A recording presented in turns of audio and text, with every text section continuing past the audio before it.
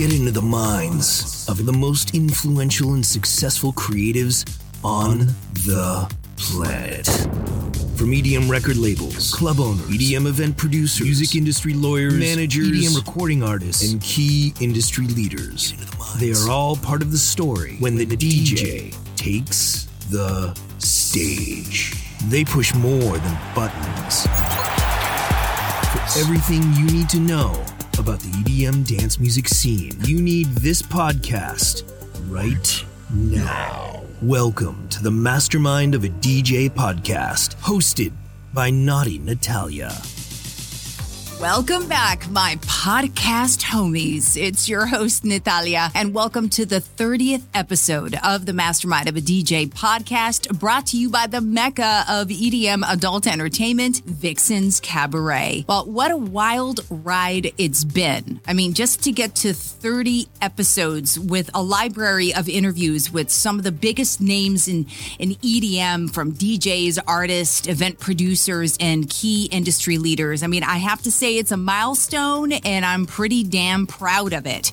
I remember the first interview that I did with Armand Pena, and when we were done, I was freaked the fuck out because I had to figure out how to produce and edit my show. I had an idea of how to use Adobe Audition, but at the same time, I was clueless. And Adobe Audition is a software, by the way, for those that don't know. All right, now I have to thank God for Mike Russell of Music Radio Creative for all of his YouTube tutorials that legitimately saved my ass on more than one occasion. And the best part, this guy has no idea who I am. This is where I could fit in a hashtag YouTube saved my life. All right, now let's get on to our 30th guest. He's a veteran of the EDM scene, where he has been quietly earning his respect and reputation from around the world, as you will hear. And to give you some history, I met him while we were both working together doing live broadcasts on South Florida's Pure Dance channel, Party 93.1. Now, this is the same channel where Marcus Schultz debuted his global DJ broadcast. George Acosta had his shows. Kato K had his shows. I mean, this was just part of the monstrous roster of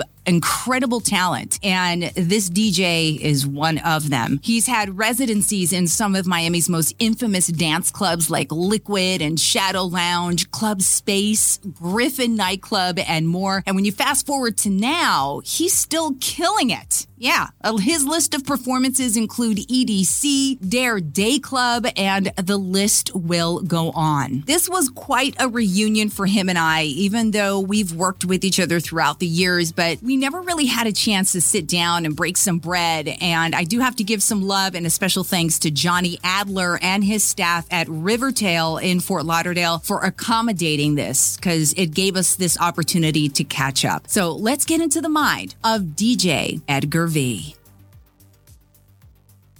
I can't believe it. Like, we just got done having an amazing lunch, sharing some good old times together. And just for you to even drive from Miami, Hialeah, right, over here to Fort Lauderdale at Rivertail to join me for Easter Sunday with a ferry boat right by us. Yeah. Got to give some love to the ferry boat in Rivertail where we're at. We had such a great lunch, right? Yep, it was amazing. Wow. What were you thinking when you were driving up here? I don't know. Like, I was just listening to a mix that I had on, really. Like, yeah. It was Sunday afternoon, listening to like some chill stuff that I had, and nothing crazy. And I don't know, just expecting to have a good time, as I always do with you. Well, Edgar V is who I'm talking to, sitting across from. Beautiful soul is all I gotta say. Someone who has devoted his life and time in dance music and has told a remarkable story of perseverance and focus. I mean, shit, that's what it takes to be in this industry. And so you're homegrown. You said your family is from Colombia. Yeah. Right? So were you born in Colombia as well? No, I was born in New Jersey. I came to Florida. I did kindergarten here. And then I went back to New Jersey, then came back to Florida and did middle school through high school here. Really? Yeah, and then been here since. That's so great. Wow. Yeah. And was your family always in the Hialeah area? Did you guys ever move north? Yeah, we've always been in Hialeah. Yeah? Yeah. Memorable times. Yep. And we were just talking about how Hialeah is like now coming up like the new Wynwood almost. Hopefully. I mean, that's what they're trying to focus on. And I believe to try to get a 24-hour district going on there. Imagine that. Do you think if they do get that going, do you think that's really going to work? I mean, I think so. It's where else are you going to party for 24 hours? I mean, yeah. Well, with all the buildings going up around space and stuff, I mean, it's only a matter of time. So they probably got to move everything from there. And talking of space, oh my gosh. So obviously in the intro of my show, I've already given our listeners really good insights on you and some history because a lot of people, and granted, it is an honor for me to be able to sit down and talk to you and share and we're talking about things that are super important to us in the EDM industry and your contribution, you know, for over 20 years, you have contributed on so many levels, on so many evolution types of experiences here in South Florida, Edgar. When you first got involved with dance music, that introduction, I want to kind of start from there because the goal is to get to know who you are and what drives you. Right. Because look, you just got done with EDC. You did a whole Miami Music Week events and all of that. I mean, like you are popping up all over the place, but I'm not surprised because you're super fucking talented. Oh, thank you. You are, and well deserving because you pay respect to the music and you make it about the music, not about you. And I love that because you're so authentic and genuine. So how old were you when you're like, damn, house music? Oh shit, this is my ish. I mean, it didn't really start off with house music. I think I was like 13 and I started listening to mix show DJs. I would listen to like Hot 105. At that time, they had like Phil Jones, Power 96 with DJ Laz. Yeah. I mean, like I grew up on all that like freestyle and bass music, and that's kind of like where I started. Mm-hmm. And little by little, I just started finding out about house like during that time. And I think it was like in high school. It's like when I kind of full on like just started going through house music. Really? And I was still developing. Actually, I was doing like little mobile gigs here and there. Right. And it didn't start like the club scene for me didn't start till like 95. Really? Yeah. And like I was working at a record store, and a good friend of mine, Stammy, had gotten a gig at one of the prestigious clubs on South Beach. It was called Le Ban. Oh yeah, that's right. And he was kind of like a mentor to me. And he like I was doing the lights there, and he was DJing, and then like I would just like study him and like how he would mix and the music he would play, and like it was amazing. And like in that time, like South Beach was like at its height, and that's pretty much how I got into house music like at the time. So you're doing the studying of this mentor, and so you became friends with him. Like, oh yeah, we're still friends. I mean, Sammy O. I mean, he's my boy. I mean, we grew up together through music, and we did a couple productions together as well. And yeah, I think if it wasn't like for like that experience where I met him and I got a foot into South Beach clubs and stuff, I don't know how else I probably would have gotten in. I mean, really? Yeah, it always takes that one person, doesn't it? Right? Yeah. Like that mentor that gives you that kickstart, and that, you know, they believe in you and they're going to give you that mentorship. And you're doing that right now for some DJs as well. Yeah. Which is, you're paying it forward, you know, which is so cool. Do you remember the first piece of vinyl that you bought? Seriously, like really kind of dig deep for a second. I think it was a bass record, honestly. It was, that's great. It was Clay D, I think. It was Boot the Booty, I think it was. Yeah. I got to find that song so I can play it in the podcast in the background. It's a classic. It's a classic Miami bass record. All right, so you're playing that. So what are the BPMs in bass like that? Like the BPMs in bass, I mean, at that time, I think they were like 200? No, not 200. That's too fast. I think they were like 139 maybe, Damn. 140. I'd lose my mind. Booty music was pretty fast. Yeah, right? Yeah. So you started... with Luke, the whole Luke stuff too. I mean, it was pretty amazing. It was, right? So like even that freestyle vibe, I mean, you have what? Stevie B. Yeah, of course. Stevie B, Coro, Cynthia, Johnny O. Micmac Records. Yeah, there's still like a lot of these artists are still performing today in those tribute tours and whatever they're doing. But I feel it's like anything full circle. I mean, it's like kind of like when I was DJing, it was like the whole disco era. It was like it goes through generations, and I think like the whole freestyle stuff is like all the old school stuff now. So.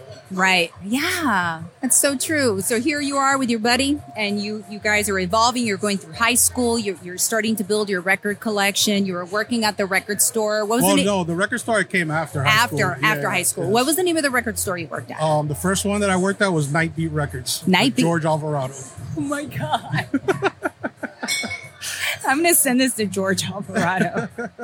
That's right. I got to get him on for Party 93.1 for our reunion. Yeah. Boom. Thank you for saying his name. So he had the record store. You were working there. What were you doing? Give me some insight on a day of Edgar V working at the record store. I would just walk in and just sell records. I met a lot of people through there. That's where I met a lot of friends in the industry that I have now. I would sell records. Armin Pena.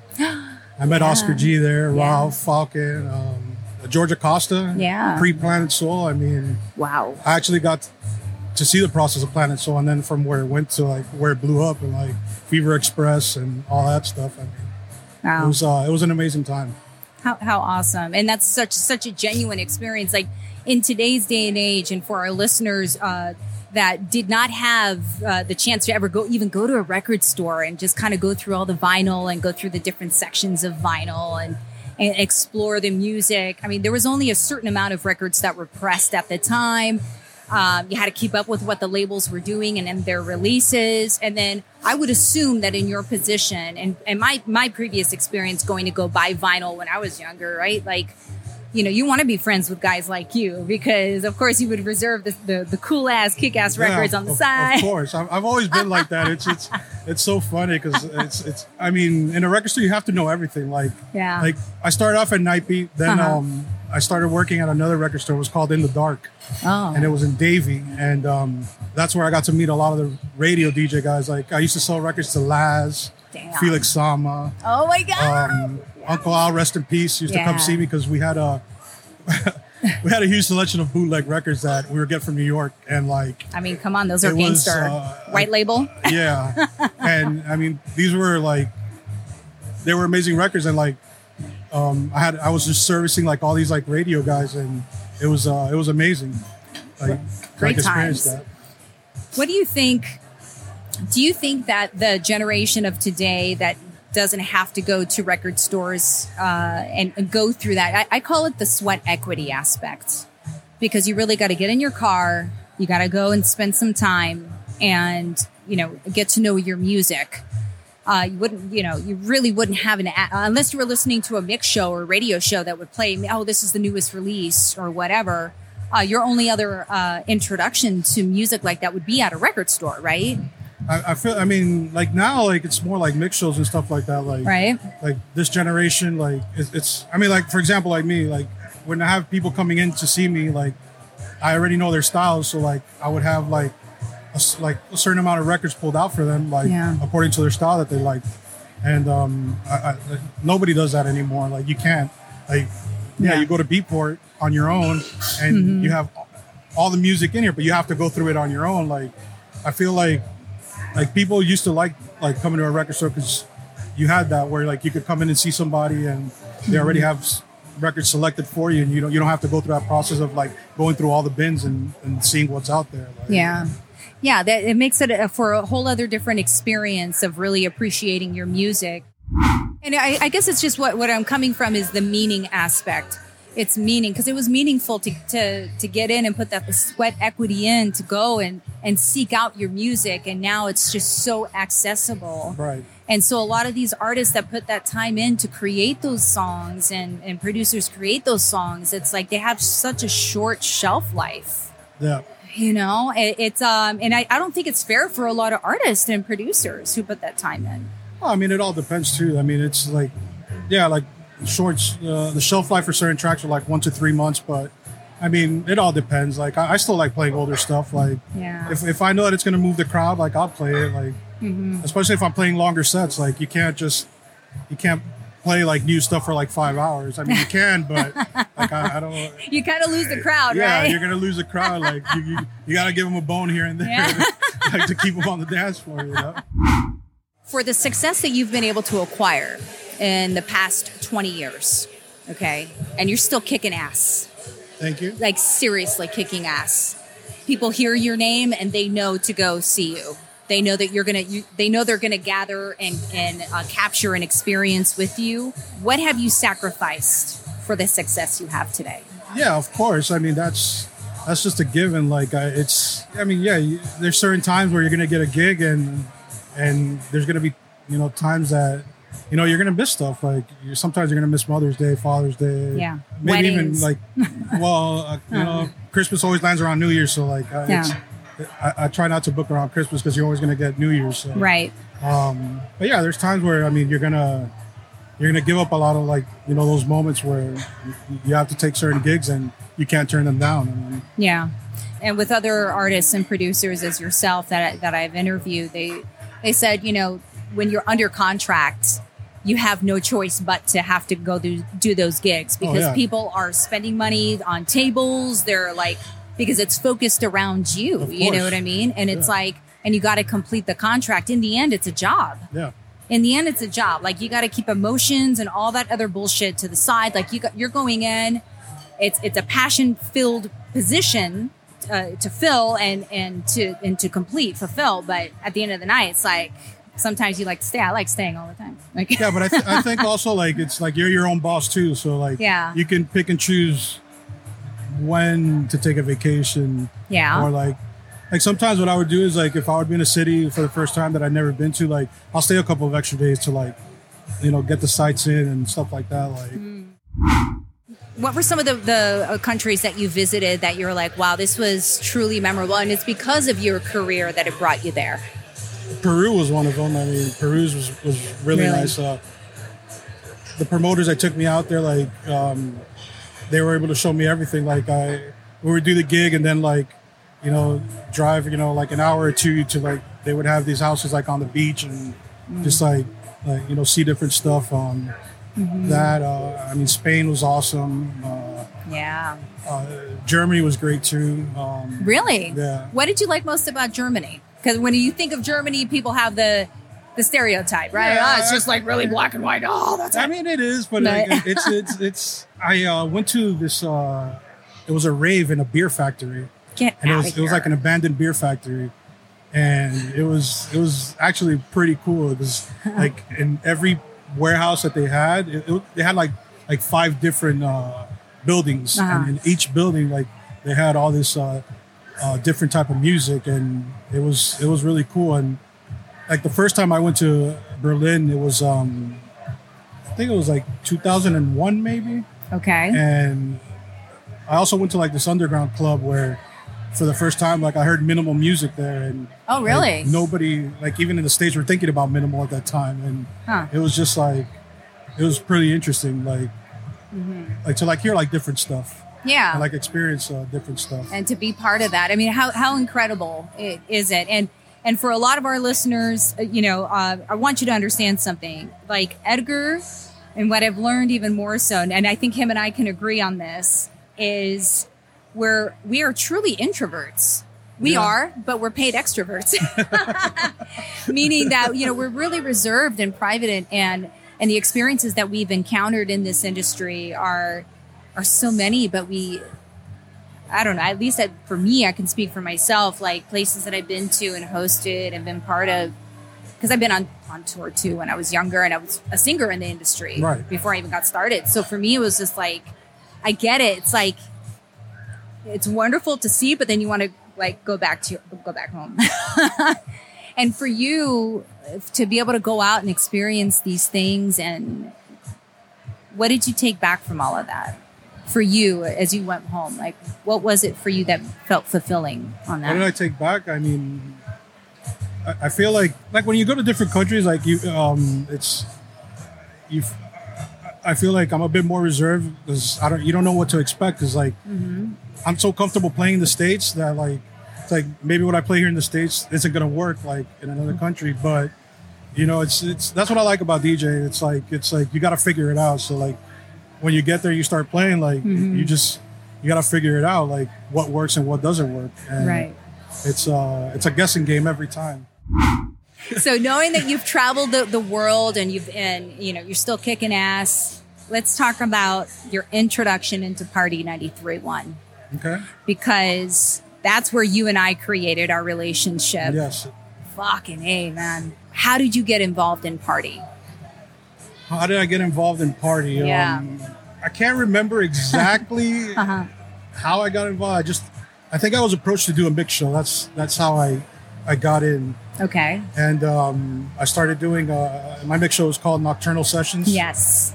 And at first I was a bit skeptical about it because it was like, I think it was, they wanted me to play from 3 to 5 in the morning. Mm-hmm. So I was just like, well, you know, who's going to be listening to at 3 to 5 in the morning? But little did you know. Yeah, little did I know. Like, it actually worked out because when I was doing the show, I was getting a lot of emails from Europe. Oh. And people that were actually listening to the station on the web. Wow. And like I was getting a lot of compliments for the stuff I was playing because, yeah, like here it was 3 to 5 in the morning and I felt like I was playing to everybody that was leaving to the clubs. But on the other side of the world, like it was daytime already for other people and like they were actually enjoying it. So yeah. It was a great experience. I totally remember that. And it was. I know when I was going to space, I was listening. For sure. You were my soundtrack as I got lost in the abyss. So you got approached, you started creating the show. What happens next at Party?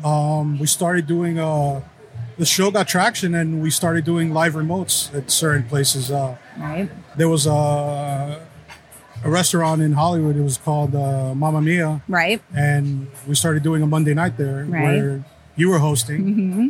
And, but before, I think it was even before you got there, I was already playing there. Yeah. And then we added. Yeah, that's right. Then we added the live broadcast. Correct. And it was amazing, like, for the time that it went on. Like, how awesome. That was such a memorable time. Yeah, it was. Mamma Mia was located, for those that are not familiar with the South Florida area, it's located in Hollywood, Florida. Young Circle. Holy shit. Okay, sorry. It's my tequila talking. But yeah, it was like, and the food was amazing. Yeah. Like, oh, how good. Like, you would want to go early to go eat. Of course. And then we start the broadcast.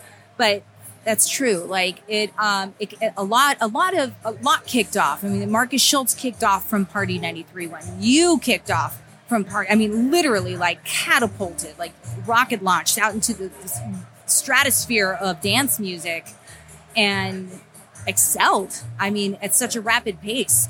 And we were talking about how you were known as the trance DJ, but you're not. You're like, my first love was freestyle. My first love was house music.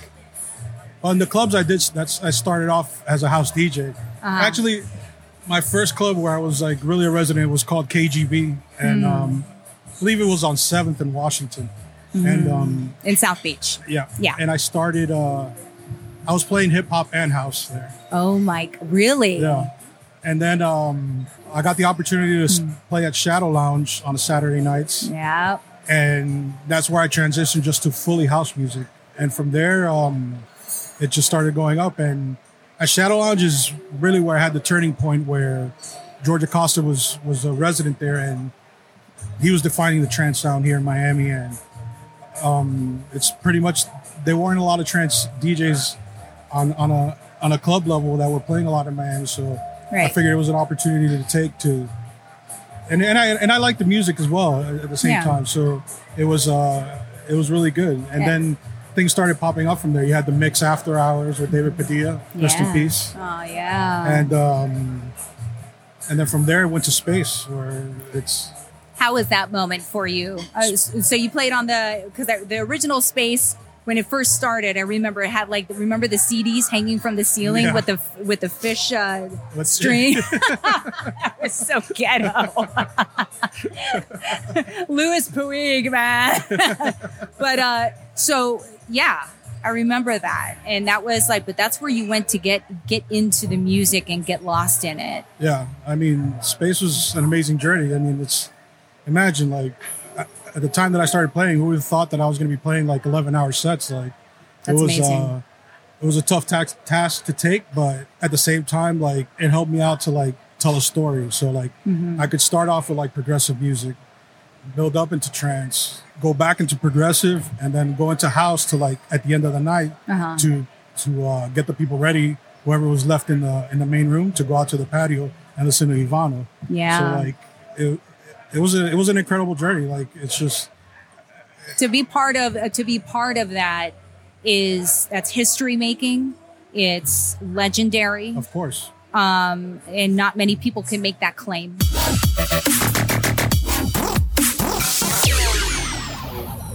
We'll have more on Edgar V after the break. Stay with us. You're listening to the Mastermind of a DJ podcast with Naughty Natalia. We'll be right back after this.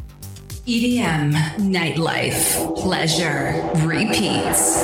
Only minutes from the Hard Rock Hotel and Casino in downtown Fort Lauderdale at 3050 Burris Road in Davie, Florida. Rated Best Adult Cabaret for 2022 by Miami New Times Magazine, Vixen's Cabaret has transformed your EDM adult entertainment nightclub experiences by booking some of the biggest names in the EDM industry, like Marcus Schultz, Paul Oakenfold, Scotty Boy, LaBelle Dupree, Disco Pretty, and more. It's Naughty Natalia, and you'll find more than just eye candy, because when you walk in, you gotta look up, as the sexy circus will mesmerize you with their jaw-dropping live aerial acrobatic entertainment. And when you look down, get heated by the live fire shows, stilt walkers, contortionists, and more. This weekend, stay in Broward County to not only be part of Vixen's Cabaret 7-year anniversary party, but you'll get your EDM fix with special guest Club Killers DJs DeVille and Smash. Then on Sunday, July 3rd, is the pre-Independence Day Bash with DJ Laz. VIP tables are almost gone, so make sure you get yours now at vixenscabaret.com.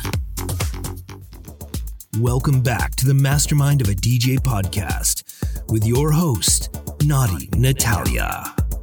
How was that moment for you the first night at Space? Do you remember that feeling?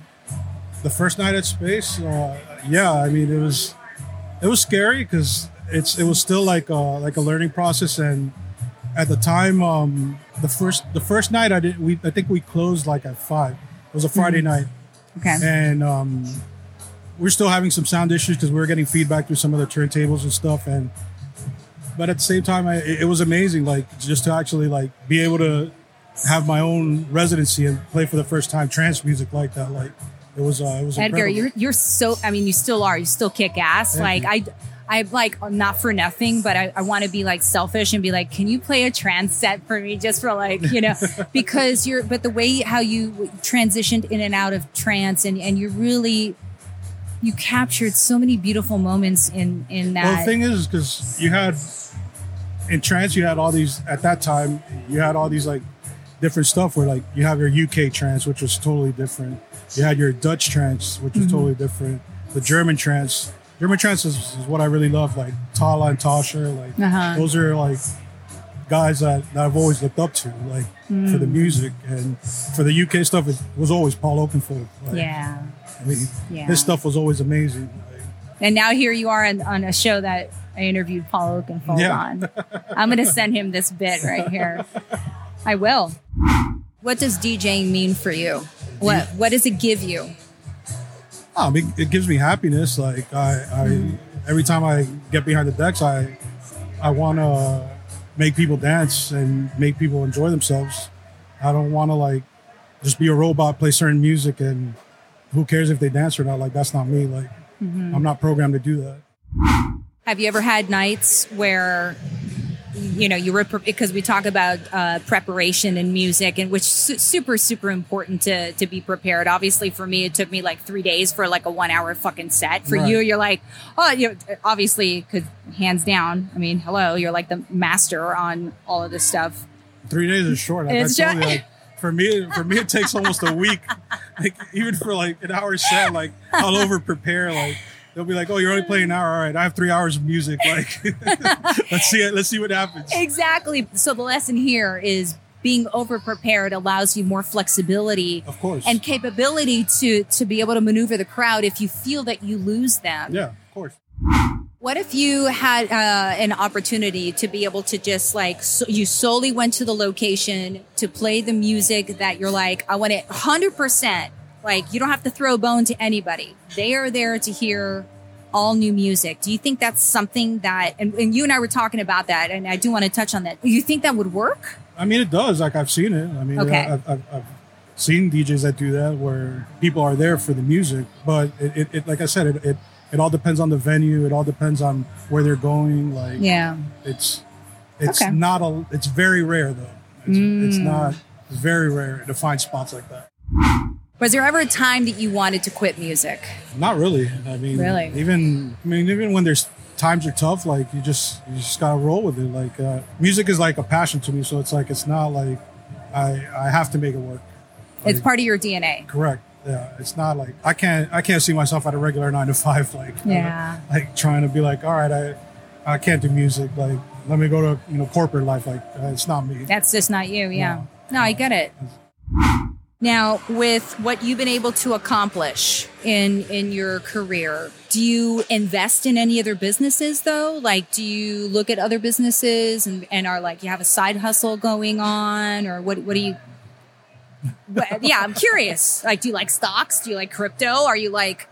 I've dabbled in crypto right now. I don't really have a side business going on. I mean... Okay. I've done that. I guess I have maybe I play poker on the side as a side hustle for a little bit, but you know what I think we should do? I'm glad that you said it because that's where I was leading. I think we should do a poker night. That would be fun. How fun would that be, right? Of course. Oh my gosh. Play poker with Edgar V. Okay, that's on record. So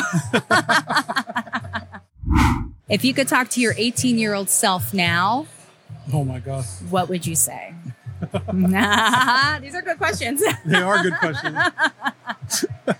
What would you say to your 18-year-old self? My 18-year-old self? Get into production at an early age. Start producing the volume of music and catalog now. Yeah, exactly. I don't know. At 18, 18's a tough year, though. Like, you're just getting out of high school. Like, you don't really know who you are at 18. You're still exploring yourself. So I don't know. Just have fun, Have fun in whatever you do. What's the genre of music that Edgar V can be recognized as? See, that's the thing. I don't like with Beatport having so many labels and like subgenres and all that. Like, I hate sticking to one style. Like, okay. But what I do like playing mostly as of late, like, is I do play house and tech house. Yeah. And I very much love melodic house and melodic techno. Oh yeah. Because it brings back the feels of the trance music. Not at the higher BPM that they were before, but I know, holy shit. But it's a really good vibe right now. Yeah, you got some good stuff. I remember, this was I think over almost a year ago when I saw you at Dare and you were performing at Dare the day. Oh my God, dude! Who was I there? You were there. MK. You were before MK. Yeah. Yes. Okay. Dude, oh my God. So vicious and delicious. And then some of the live streams that I've seen of your sets. And then, of course, at the most recent EDC in Orlando, from my experience from you on the Corona Beach stage. Right. Holy shit, bro. You brought the fire. Thank you. And I'm like, oh my God, that's Edgar. He's so good. That genre, and you can expand. Well, that's the great thing about being so seasoned is that you understand how to read the crowd. How can you tell someone who's exploring being a DJ and how to develop that relationship with people when you don't even talk to them? You gotta figure it out for yourself. Like it's just. How do you know that? It's more the more you play, it's the more experience you gain. You can't just like in one gig you're gonna figure it all out. Like you're just. Like I said, I feel like it's like putting puzzle pieces together. So like you're playing, your certain style of music, and you gotta see what works. So.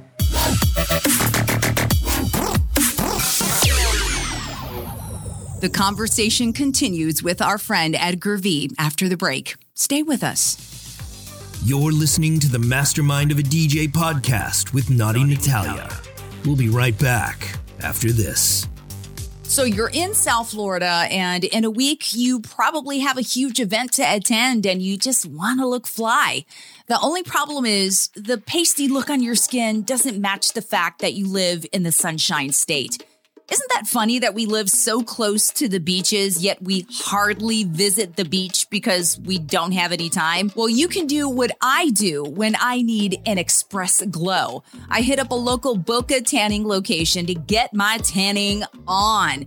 They're the leader in UV and sunless tanning in the South Florida area for 20 years and are a proud partner of the Miami Dolphins cheerleaders.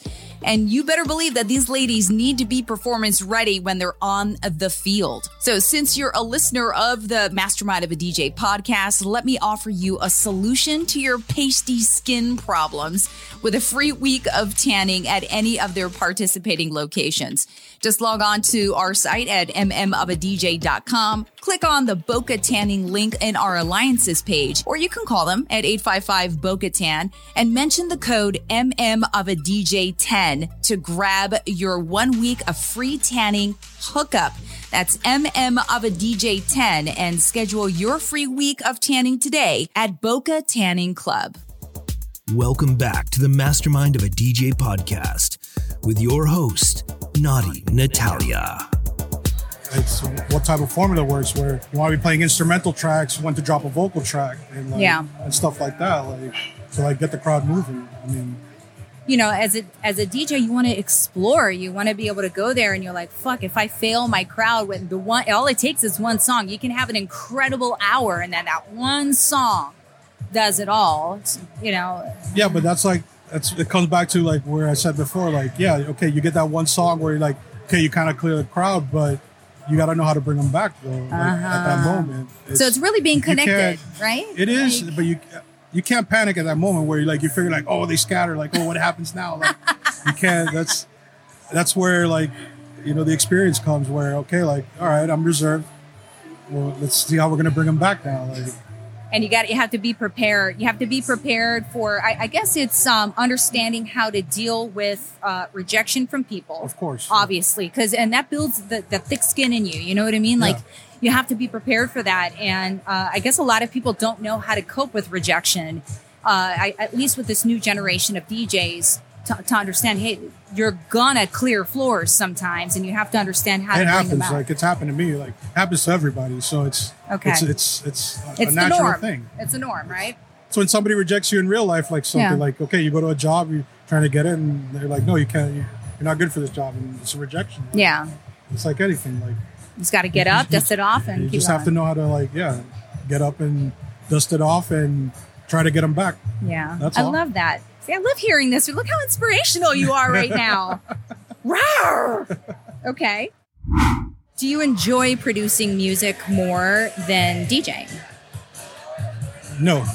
Really? Really. I mean, I've always been a DJ. That's my thing. And I'm probably one of the last DJs in that generation where production doesn't go hand in hand with DJing, how it is now. Okay, so, yeah. But I see how it has to work now. So you have to have production hand in hand with DJ now. It wasn't like back in the days where I would just show up in music and play and then at that time when I was DJing, not a lot of big producers were DJs. Yeah, they would produce great music, but they weren't DJs. Right. But now everything's turned since with the whole digital age and the whole streaming service and all, and everybody not making the money that they were back in the day. So what do you think changed? What do you think that change was? The whole streaming service, I guess, and digital, and people not getting paid. All the label, back in the days, I hear stories from my friends where they were getting, let's say 30 to 40,000 for a remix. You're not seeing that now. No. Yeah. And then when they stream their songs on a streaming service, what are you getting paid? Nothing. It's pennies. It's pennies. Pennies. Yeah. And that's why the whole DJ producer things goes hand in hand now. It's I mean, I get it. Like, I have to, like, you know, I've been doing it, and I have to start doing it more, though, where, as we spoke about earlier before we started recording that,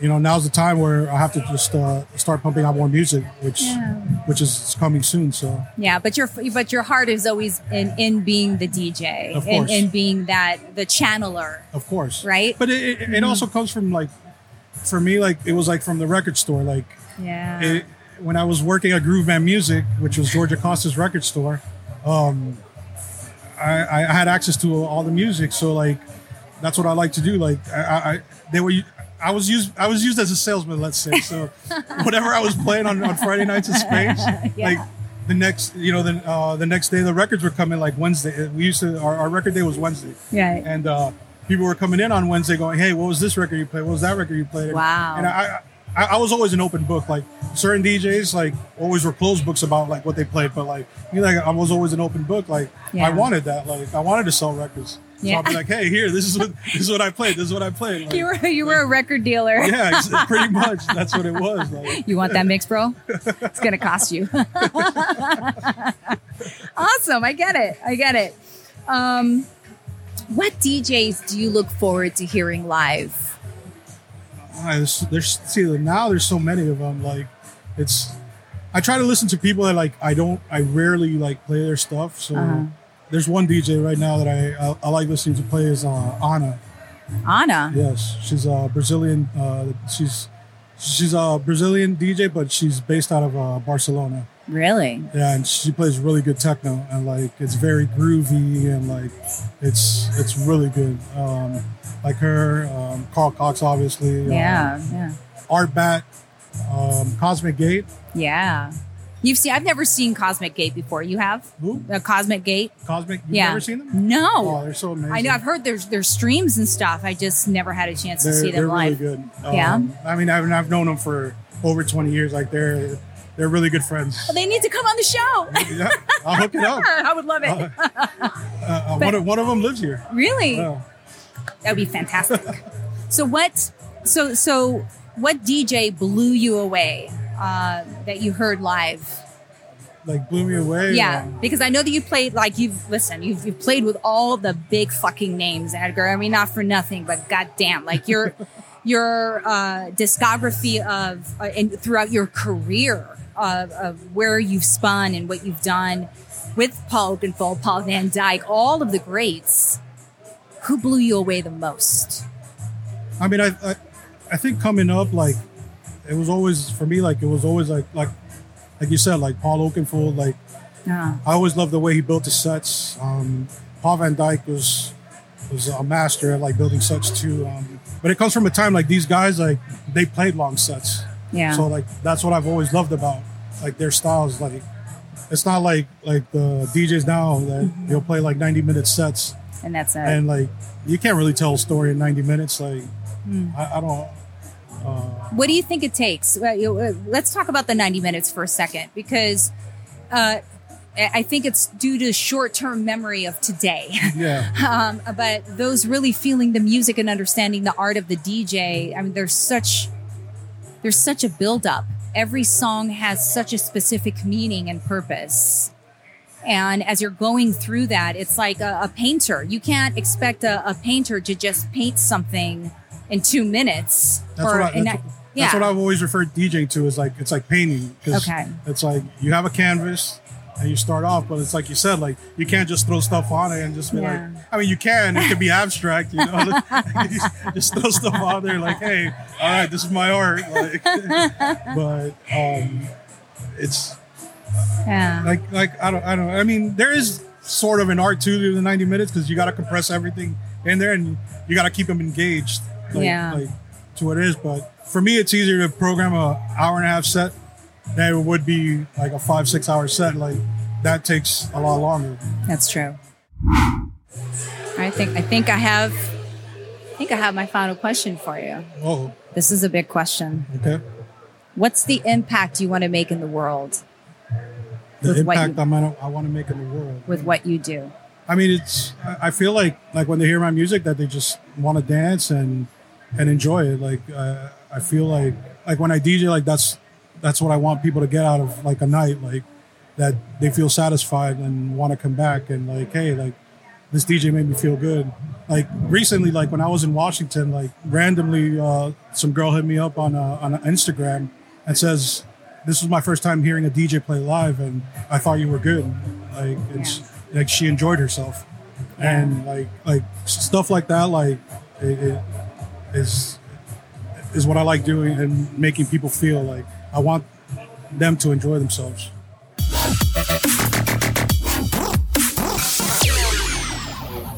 Well, that completes episode number 30 of the Mastermind of a DJ podcast. I want to thank Edgar V for joining me for lunch and sharing more about his life with us. It was a great story and a great time. And a special thanks to Johnny Adler for accommodating us at Rivertail in Fort Lauderdale, a super yummy place to go, by the way. Now, to find out more about Edgar V and to grab his social media, check out the artist page online now at mmofadj.com and click to check it out. And while online, make sure you click the Vixens Cabaret link where you can get more info on this weekend's lineup for their 7-year anniversary party with special guest DJs DeVille and Smash of the Club Killers, and as well grab more details on the pre-Independence Day Bash on July 3rd with DJ Laz. I'm your host, Natalia, and thank you so much for listening to my podcast. Don't forget to rate this podcast on whatever podcast platforms you guys are all listening on. It would be greatly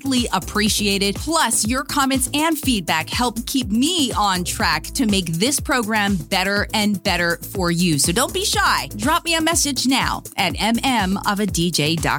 Thank you for listening to the Mastermind of a DJ podcast with Naughty Natalia. Follow us on our social media handles at Mastermind of a DJ or log online at mmofadj.com. Get into the minds